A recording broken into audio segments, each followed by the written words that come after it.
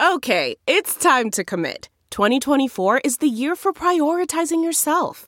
Begin your new smile journey with Byte, and you could start seeing results in just 2 to 3 weeks. Just order your at-home impression kit today for only $14.95 at Byte.com. Byte Clear aligners are doctor-directed and delivered to your door. Treatment costs thousands less than braces. Plus, they offer financing options, accept eligible insurance, and you can pay with your HSA FSA. Get 80% off your impression kit when you use code WONDERY at Byte.com. That's BYTE.com. Start your confidence journey today with Byte.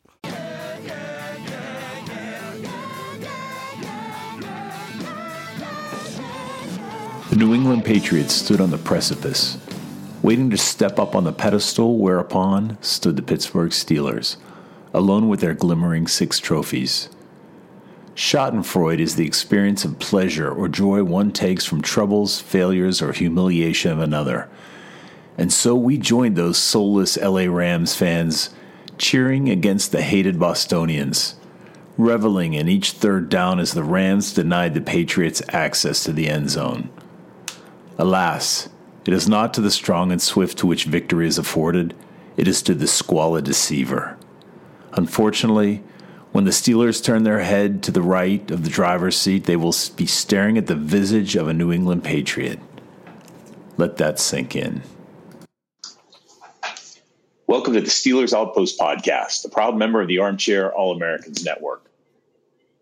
It's February 4th, 2019, episode 77. Actually, when you get this, it will be February 5th, 2019. We are recording this several hours before the Super Bowl, but we don't want to publish this until we get the results. Obviously, that would be kind of anticlimactic, and our stories would be overwhelmed with the game that's going on a little bit. So we'll record some of this today, finishing up tomorrow, and you should get this tomorrow night. This is Tom from the Washington, D.C. Outpost. Nick joins me from the Houston Outpost. How's it going, everybody? Let's celebrate another terrible Super Bowl. Go Rams. Hello, everybody. This is day 2 of podcast episode 77. We are here to regale you with tales of one of the more exciting Super Bowls in history, with the New England Patriots vanquishing the Los Angeles Rams 13-3. And I think the lowest scoring Super Bowl of all time. And boy, let me tell you, it was tension, wire to wire. You just didn't know who would win or who could play worse. But in all honesty, it's a sad day. The Patriots have now tied the Steelers at the top of the NFL hierarchy with 6 Super Bowls. But I'm not really feeling the sting of that too much. Honestly, when they got the last one, I sort of saw the writing on the wall. It was coming up against us. And the Patriots were definitely the best team by the end of the season. They were so well-rounded. They really peaked in the playoffs when they started just running the ball down teams' throats and exhausting these defenses. And they just proved that they were more balanced and well-rounded than all of the rest of the NFL. And I know a lot of Saints fans are complaining. I get it. They should be done by now. The Saints were a well-rounded team, but not to the level of the Patriots. And it's not about the Saints, is it? The Patriots take basically what amounted to a waste of 4 hours of us watching that game. It's true. It's just fascinating. So I just read this statistic. The Rams are the 11th highest scoring team in NFL history. Was that all their second team that played or what?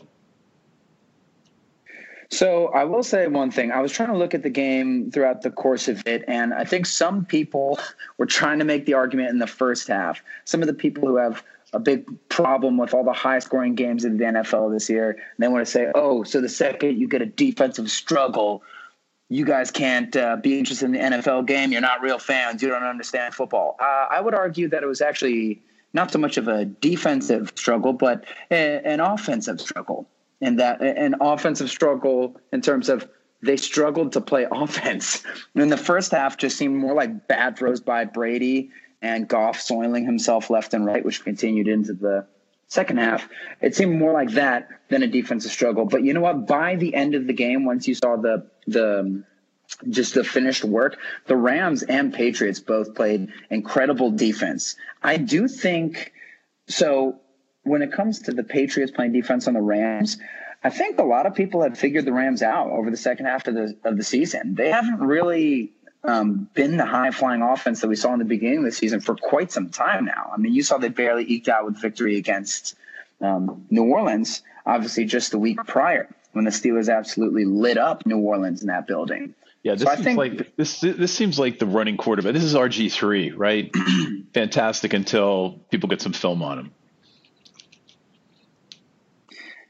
Yeah, I think that Sean McVay is going to obviously grow from this and have to learn. But it is interesting. When I watch the Jaguars play, I get frustrated, or not the Jaguars. I'm thinking of the Jaguars because they were another team that only ran 3 or 4 plays, and I got mad when our team lost to them last year. But with the Rams, they famously exclusively use 11 personnel on offense, which is to say you have 1 tight end, 1 running back, and 3 wide receivers. And their offense isn't like – they don't have this encyclopedia of plays and formations like the Patriots or the Saints do, or even the Steelers do a decent job with that. They just do some odd things and they do them well, and it's all about counters off of those things. So those little jet sweep motions, they do a ton of outside zone running. Recently, they've been doing more inside running, but they do the zone running. And Todd Gurley was so great with that all year that teams had to respect their outside zone running. So off of that, you had a ton of bootleg plays where Goff would fake it and he would fade back and he'd throw either a little crossing route over the middle, or he'd throw it to the running back or the tight end out in the flat, or he'd throw a deep one. But it was just a combination of any of those 6 plays all season, and it was hard for defense to get a key on them. But Bill Belichick, I mean, he has a whole season, two seasons of keys on them in 2 weeks worth of data, and they just shut down everything that the Rams wanted to do. They took away the easy completions that Jared Goff is used to getting, and Jared Goff just is a guy who isn't ready to be a playmaker and make plays out of structure at this point. You know who else isn't ready? Sean McVay. Here's my analogy. Sean McVay, new gunslinger in town, shooting up the whole town, and everybody's afraid of him. And then who walks into the double door of the saloon? Clint Eastwood, Bill Belichick. It was all the accolades for sort of the youth movement in the NFL. And as a guy on the north side of 50, it made me feel bad, like all you young gunslingers are going to come up and take our jobs. But in the end, right, the experience, and maybe not every experienced coach could have done this, but it did show that the experience of Belichick was overwhelming. Isn't it funny? It's funny, though. You're right about the whole offensive. The whole year was deemed as the changing of the guard in the NFL. It's going to be these great offenses that prevail in the end. And at the end of the day, it was defense that prevailed all the way, throughout the championship weekend and in the Super Bowl. Although, of course, the 4 teams that made it to the championship weekend were the teams with those dominant offenses that could roll through the regular season and make sure that they beat up on teams like, the Jaguars and the Broncos, let's say, if they were to have to play them. So then they were able to get to that point. But either way, the game, it was terrible, I would say. We were talking earlier. I don't know if I'd rank it above or below or probably on par with some of the blowouts that we've seen since I've been watching Super Bowls. So I always think of those dominant defenses that that crush the other teams in Super Bowl. So when the Ravens beat the Giants, the Buccaneers over the Oakland Raiders, and then the Seahawks trouncing the Peyton Manning Broncos, those games were – at least they had something happen in them, but they were done by halfway through the second quarter. So you really didn't have a game to watch in the second half. And that's all the merit I can kind of give this game in terms of, well, at least we had to sit there and see it through, even though it seemed like New England was going to prevail.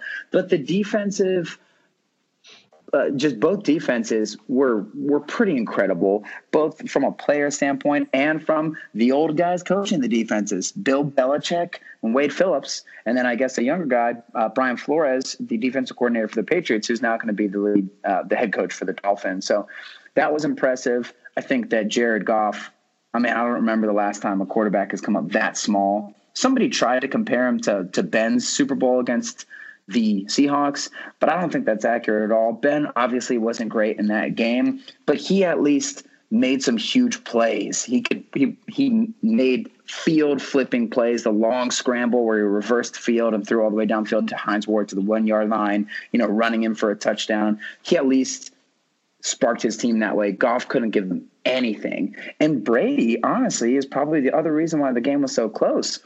Brady has not been great as of recent. He obviously hasn't been bad. That first interception was pretty bad, but I guess he had a drive at the end of the game, and that's kind of what it came down to. But he was a little bit off all day as well. While you were talking, I was thinking about the score differential over Super Bowls. I just ran it. 14. The score differential is 14 over the history at 53. Well, actually, not including this year's. Do you find that high? I mean, there were some major 14. blowouts. I'm sorry, you broke up for a second there. A lot of that. We're recording on Skype today, guys. So once again, it's audio jungle here. But I just said that the average differential is usually 14 in Super Bowl is the margin of victory. Yeah.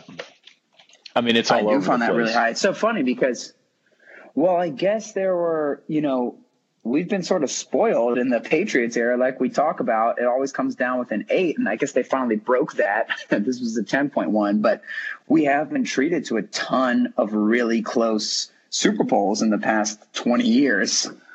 It makes it so much worse when I say that because the Patriots are in half of those Super Bowls. But the game wasn't always like that. And, you see it in the championship sometimes. Teams just get blown out. But we have been treated to some great Super Bowls recently, but I guess some of the old blowouts blow that out of proportion. And if you're a Steelers fan especially, I mean, we've been in nothing but close Super Bowls, so I guess that's the way we view it. But I know the Niners were blowing some people out of the water in the 80s and stuff like that. Yeah, a good call on that. The Niners for the 19 was played in January 90. 455, Denver Broncos 10. That's Joe Mo. Yeah, that's too bad. Well, you know what? If you look at the Patriots, I mean, to me, I don't even think that there's an arguable point here. I know there might be some bitter Steelers fans about this, but the Patriots' success does not take away from the Steelers' success and what the Steelers have done. And you can never unwrite the Steelers' story, and they got still more to go. But to me, it's not even an argument. The Patriots are the greatest franchise in the history of professional sports. I said that earlier on the podcast before we had watched the Super Bowl. It wouldn't have changed my mind even if they hadn't won.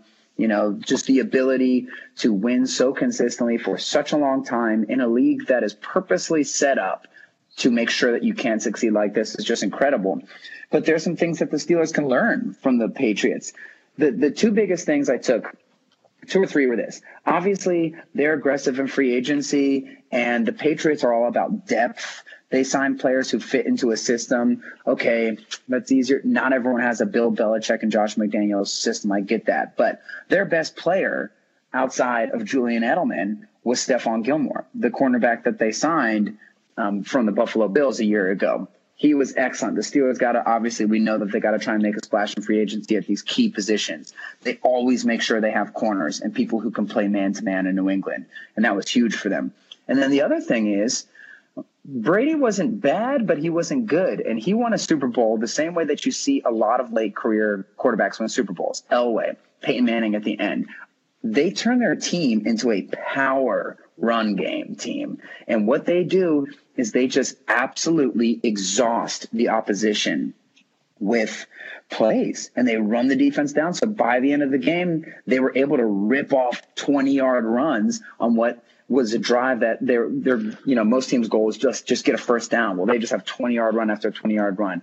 Hopefully this is something the Steelers can move to prepare for the end of Ben's career. Hopefully he can still sling it around this year, but building your team and your roster around that is something to look forward to going into the future, and that's why I want to keep all the linemen intact.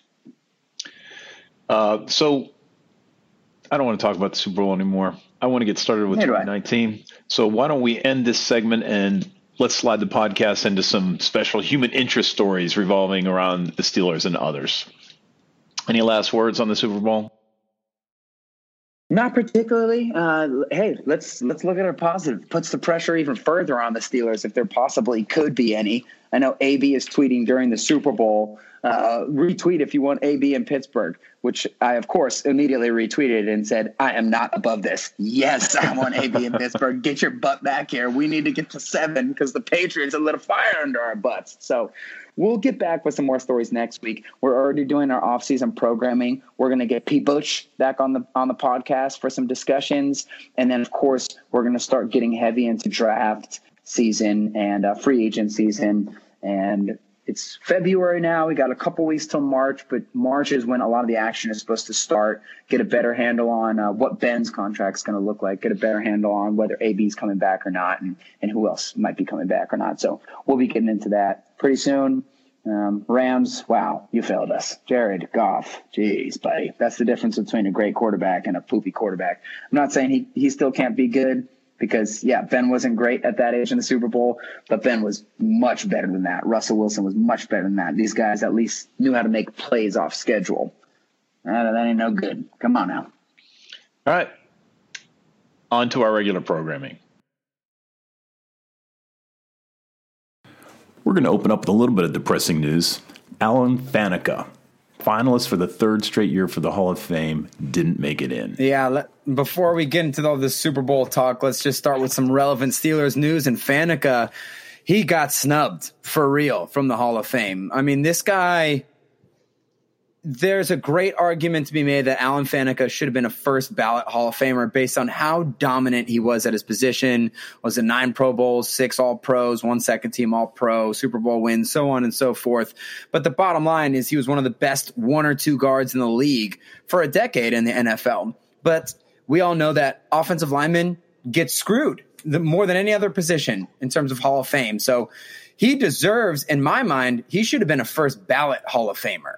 Because he was if you had a running back who had 9 Pro Bowls and 6 All-Pros, and listen, I know those aren't the end all be all. Sometimes those can be particular Pro Bowls can be a popularity contest, but that wasn't the case with Faneca. He was the real deal. Imagine if you had a running back with those types of numbers. Ben doesn't even have those types of accolades, and he'll be considered a shoo-in. But Faneca was a top player at his position for a decade, and the guy's still waiting to get in. And meanwhile, Kevin Mawae, the Jets center, who was a great center and deserving of the Hall of Fame, he got in over Faneca. And Hutcherson and Baselli and a couple other linemen who seemed a little bit more deserving. So, Hall of Fame is politics as well. Obviously, T.O. should have been one of the easiest slam dunk first bet Hall of Famers. And he had to wait a couple of years because he's not a likable guy and he screwed his teammates so many times. And I know people want to say that should go into your judgment of the Hall of Fame, but that does seem more like a politics thing. So I don't know what it is behind the scenes. I'm not saying Kevin Mawae shouldn't be in the Hall of Fame. It just seems funny that another lineman got in before such an easy slam dunk Hall of Famer. Faneca has to wait another year, and hopefully he gets in some point. So I'm going to expand some advice I give parents of young children. A, don't let them be in gymnastics. B, don't let them be divers. And now C, don't let them be offensive linemen, because it's so subjective. I mean, if they're using Pro Bowls as the measuring stick for the Hall of Fame, I know that Pro Football Focus has a number of statistics. Well, there goes later on's refreshment. But those statistics, I guess, they don't go back. They go back to just several years, but they're still sort of subjective. I mean, you operate within a team framework, and it's hard to judge. Maybe they ought to just set more slots aside for offensive line. I think because you're right. They get overwhelmed. It looks like one guy makes it a year, and you just get overwhelmed with the statistics that wide receivers, running backs, and quarterbacks can bring. That's the thing. There are no statistics for offensive line. Pancake that's not a statistic. Just because you don't knock the guy over doesn't mean you had you don't have to knock the guy over to have a perfect rep. And they tried to make pancakes as sort of as a statistic that sort of responded to this issue that we're talking about. And basically the thing is this: most of the public can tell if there's a good quarterback or receiver. You don't need to be a football expert to realize that. They move the ball down the field, they score. You need to know football, and you also need to take time to watch film in order to figure out which offensive linemen are great, because the TV camera doesn't always show you what they're doing.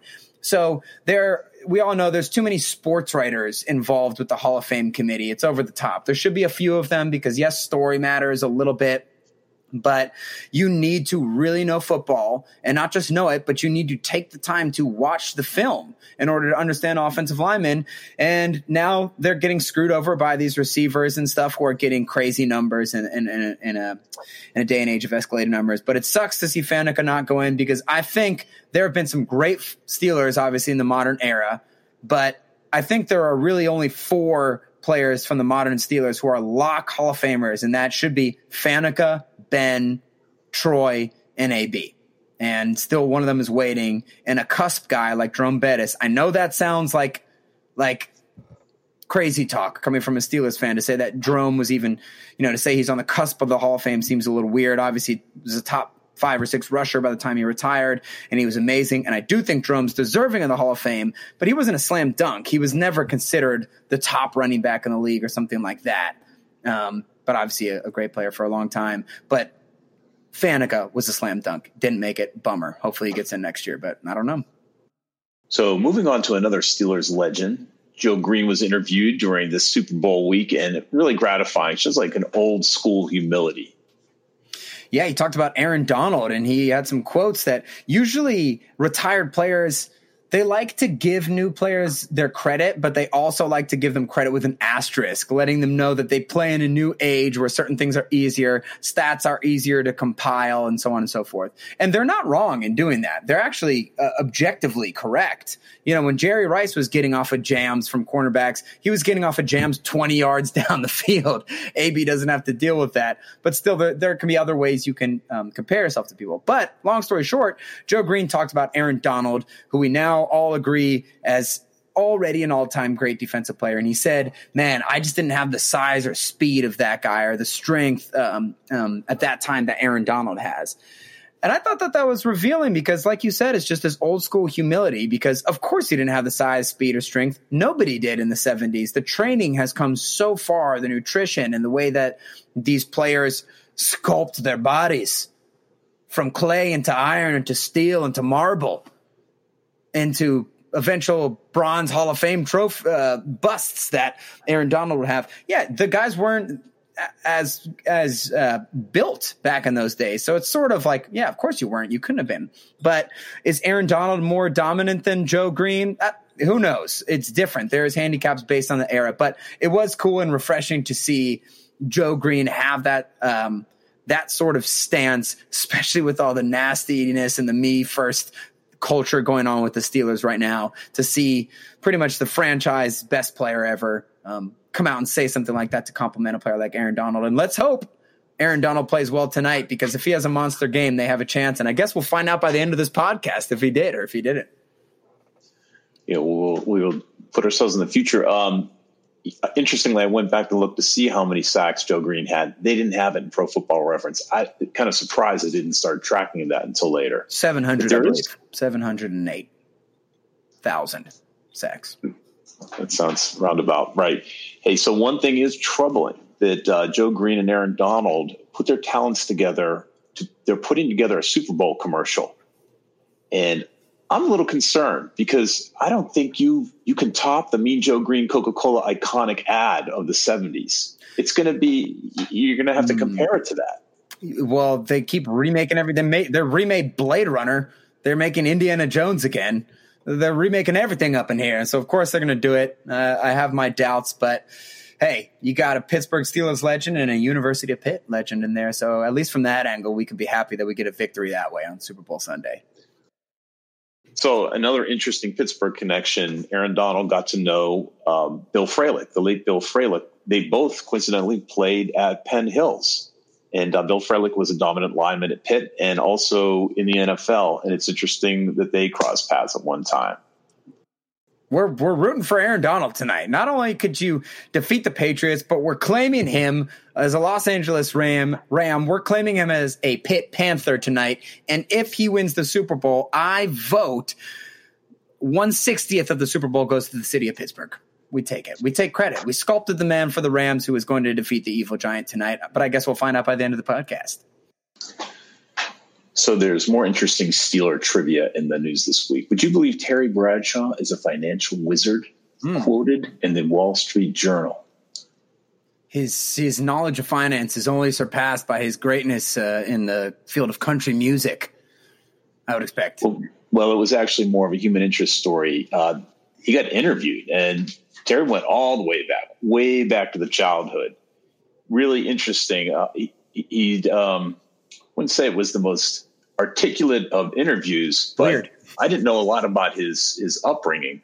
He spent a lot of time working on a fight. He's a farm boy and spent a lot of time perfecting that throw of his. But the most interesting throw to me is he set the national record in the javelin throw, reaching 245 feet. Do you know what the record currently stands at? I think that – where does it stand now? I thought he had it for a while. It might have just gotten broken, or does he still have it?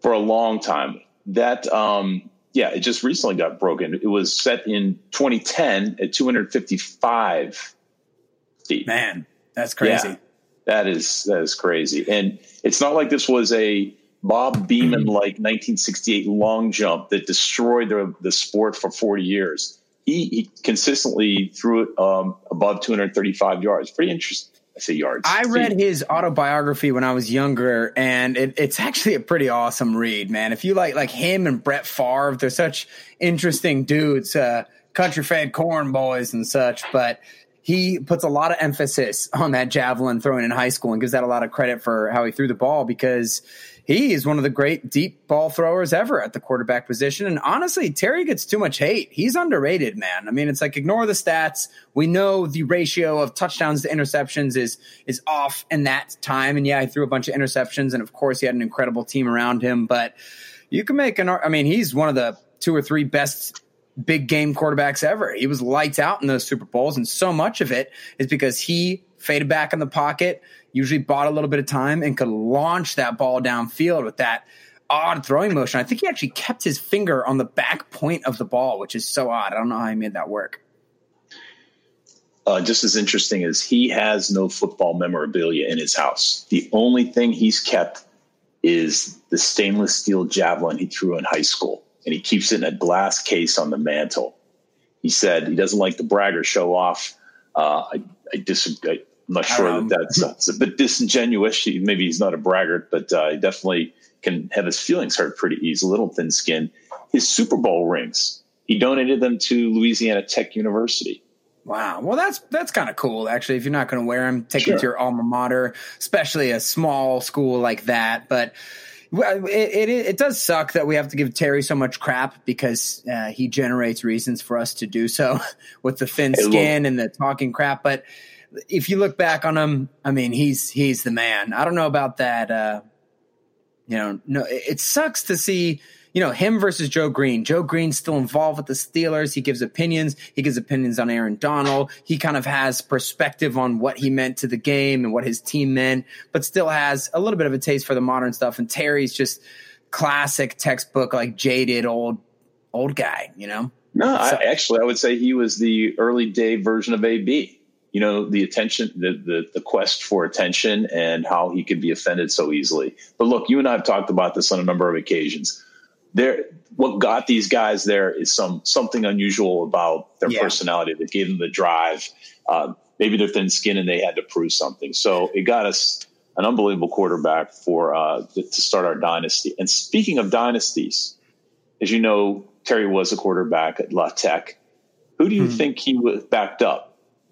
Terry Hanratty. No, he was Notre Dame. I don't know. Phil Robertson of Duck Dynasty fame. He was a year ahead of Bradshaw. And then stopped. I did hear that. He was the starter for 2 seasons and then chose not to play in a season. That's when Bradshaw began to start. That's a good quarterback room right there. Nice. And one last interesting stat from the article. His most impressive numbers were the 3,833 passing yards in 19 postseason games. And on that list, he is 1,000 yards ahead of Roger Staubach. Yeah, and he was throwing 13 passes a game too, so every pass was a bomb. It was a different game back then, and you were able to tackle receivers. So Terry's the man. It is nice to hear some stories about him. Wish he would tone it down with some of the hatred sometimes, because, dude, you had a great life.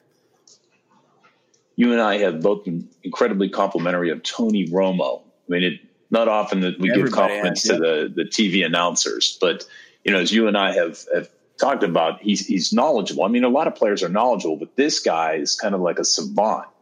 It's not just the knowledge either. So there's a lot going on right now, and again, we'll give more context on this at the end of the podcast when we record after the Super Bowl. But there's a lot going on right now where Tony Romo is just the most hyped broadcaster since John Madden. And in my opinion, he is 100% deserving of that praise. Some people are trying to be a bit reductive, particularly some ex-quarterbacks in the NFL. You know, David Carr, I think he's a good analyst, but he was talking about with Dave Damashek the other week on how pretty much any former starting quarterback in the NFL, or really for any former quarterback in the 21st century, the NFL, would be able to call out plays like Tony Romo is calling out during the game.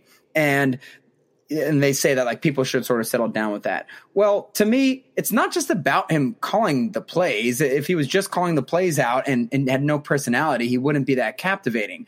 It's the mixture of kind of when he calls them out. It's the mixture of how natural he is on a broadcast, what information he decides to give out at what time. The job of the color commentator is to make the broadcast a little bit more exciting, not get in the way, but also give the viewers a little bit more insight onto what's happening. That's why it's usually the former players or former scouts. And he does a great job with that. And he seems very naturally excited about football, and he loves the game, and then he does know when to give knowledge at the right time. So I think that some people just have a voice for music. Like let's talk about Jay-Z for a second.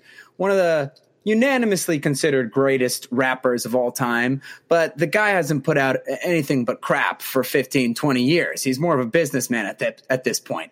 His earlier raps, a little bit more fluid and everything like that. But what I say to him, like when he has a feature now in a song, you can tell he didn't write down anything before he got in the booth. And some guys can do that and it sounds good.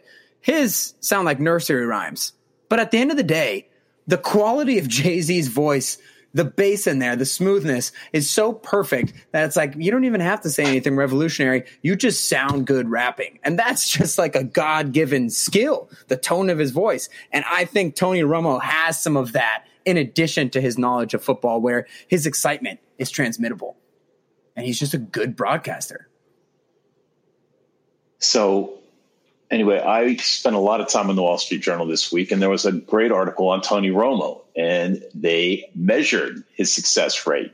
He called 2,599 plays in 2018, exclusive of the playoffs.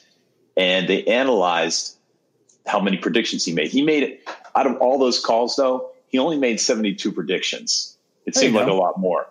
And when they asked him how many he thought he got right, he thought he was right 21% of the time. But it turns out he was actually right 68% of the time. Yeah, and then that's a lot. And then he blew up in the AFC Championship game, calling the game when he touched down. He called the last three plays. It was pretty good. And you hear his description, and he tries to elucidate how he's able to be so predictive. Mm-hmm. But and he does say, "Hey, look, I understand tendencies and I understand formations, but he has, he's doing out loud what a good quarterback has to do in 30 seconds in his head. So you're looking at the field, where are the feet set? What is, again, what are the tendencies? So I thought, pretty cool though. This is even better than miking up players on the field. Tony Romo sort of says out loud what they've got to go through during an actual play. So I can't wait till they perfect that QB cam, so we can see what a quarterback's seeing as he walks away from the huddle. Yeah, there you go. It is a big part of the appeal, is the calling out of the plays. But I do think that his appeal is much more than that, because I have heard some people try to be reductive recently and be like, other people can call out plays too. And my response would be, well, they don't call them out as well as Tony Romo does, or they don't do the other things as well as he does, because he definitely brings value to the game. The announcers that I have the biggest problem with are either the guys who just string together cliches or the guys who clearly don't do their research on the teams. They don't know the intricacies of the players. They try to feed old storylines, like announcers from the past couple of years who are like, Ben Roethlisberger makes a living off of breaking tackles. And it's like, that's the Ben Roethlisberger story from 6, 7, 8 years ago. What about the stuff he does now? You always have to know where Troy Polamalu is on the field. I need somebody who's actually researched the team and their tendencies, and Tony Romo does that. Where are you going to place your prop bet for the percentage of plays that Tony Romo gets right in the Super Bowl? Is there a line? Like a 50%? Is there a percentage, or is it like, so I mean, he's definitely going over 50. Well, let me go over to my bookie and find out what the line is. You know what? I think if it's over under, let's say at 50%, let's put it at 60%, since his average is 68. Let's be generous. I think he's going to be right below 60% because you have two genius coaching staffs going at it, 2 weeks to prepare for the game, and they know they need to trick the other teams because everything they've done all year is out on tape at this point. So what they'd be smart to do was take some plays and make them look like tried and true plays and then run different counters off of them so they can trick Tony Romo and Bill Belichick. Well, I may have been a bit too subtle on that, but I was prompting you to talk about MyBookie. Well, when I make that bet, I was going to do it on MyBookie. You didn't let me finish, man. And MyBookie, man, here's a pause because I don't have the ad pulled up, so I'd be making it up. Let me know when I can go. I'm ready whenever. You can go. Because MyBookie offers bettors in all major markets an entertaining lineup of gaming options. They got prop bets like how many plays is Tony Romo going to predict? How many of them are going to be right? Will Bill Belichick smile? Will Tom Brady cry? Will Tom Brady throw a pick six? Will Tom Brady please lose? Anyways, they got a lot of different prop bets. You can bet on the fantasy over and under and all that if anybody's doing like a one-game fantasy for the Super Bowl. But visit mybookie.ag online today. Don't forget to use our promo code OUTPOST25. Let them know that we sent you. Use that code OUTPOST25 when creating your account to claim up to $1,000 in free play. Remember, who you're betting on is just as important as who you're betting with. You play, you win, you get paid. So this is kind of interesting. There are a couple prop bets. The halftime show. There is a bet on what song Maroon 5 will open up with. Mm-hmm. Will Adam Levine? Nice and current. Thanks for the stories on the 70s Steelers earlier. We got to look at the past and the present. Will Adam Levine wear a leather jacket? You don't need to know that. Yeah, I'm actually proud that you don't know how to say his last name. And will Gladys Knight forget a word in the national anthem? Oh, geez, she's not going to forget a word. That's crazy. A lot of prop bets on the national anthem. Yeah, does it go over 130 or under? You know, there's all kinds of different ways that this could go. Gladys Knight, she's a classic, though. I think she's going to keep it classy. And Tony Romo, I feel like he's going to be judicious. Lanolin, like sheep's wool, on calling out those plays because it's been such a story for the last 2 weeks. I think he'll know not to overdo it, but hopefully he doesn't get cold feet. All right, here's one that I think we should bet on. Pretty easy. Gronk wears a hat between game end and locker room. Oh, well, if they win, he's definitely wearing one. So, right. Yes. Hey, so speaking of the Patriots, I saw another article that done by Morning Consult. The Patriots apparently are they're making their 9th Super Bowl appearance in 18 years. They have a net favorability of -1, and it's the only dynasty since 1980 with a negative ranking. And let me throw a couple of these teams that are out there that are considering dynasties.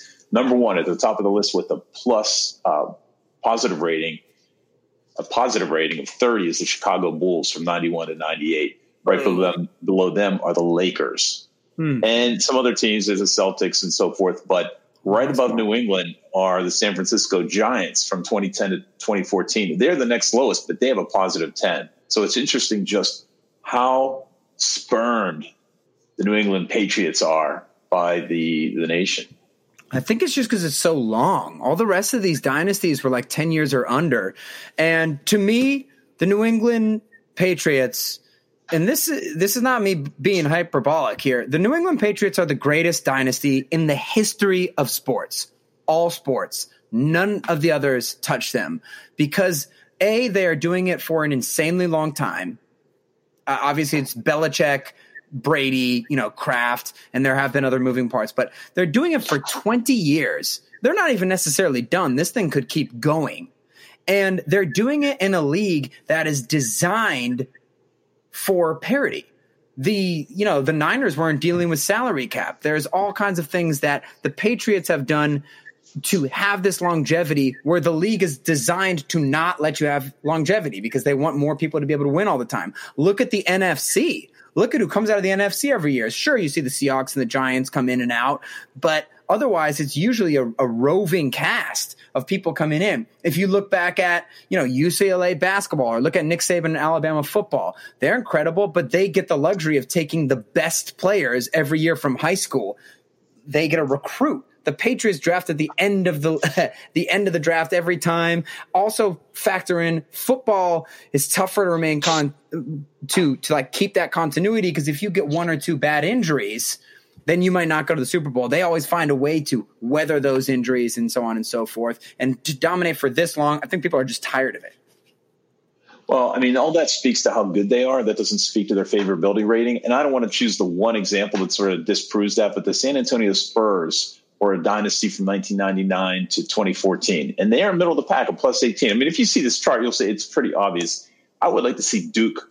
I would like to see college teams put up here to see if we're seeing the same trend as you have. Maybe you wouldn't say that Duke is quite the Patriots, but pretty darn close. And I don't know. Pretty hated. They're pretty hated, but yeah, the Spurs, they're not they didn't make it to 9 NBA finals in 18 years. They were good. They're not talking to achievement. They're talking a dynasty.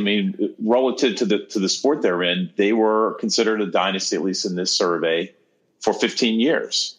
And they were not hated like the Patriots. So if your supposition is people just don't want to see the same team there, the San Antonio belies that. Well, my point is that the Patriots were there so much more than these other dynasties that you're comparing them to. So they're getting exhaustion from the Patriots being there. The Spurs were good for that time. They made it to a 5 or 6, maybe 7, 5.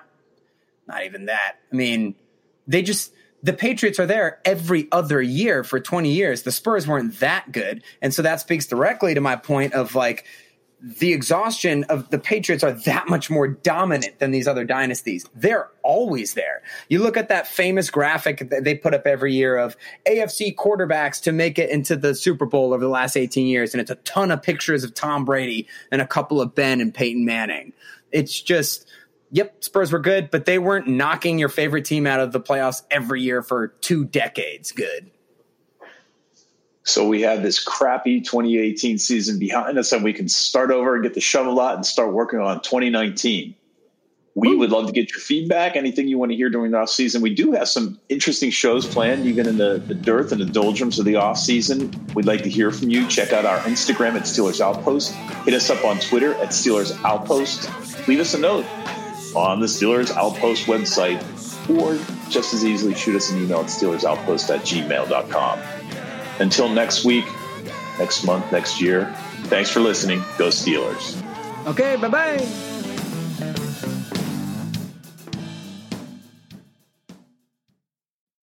There are some things that are too good to keep a secret.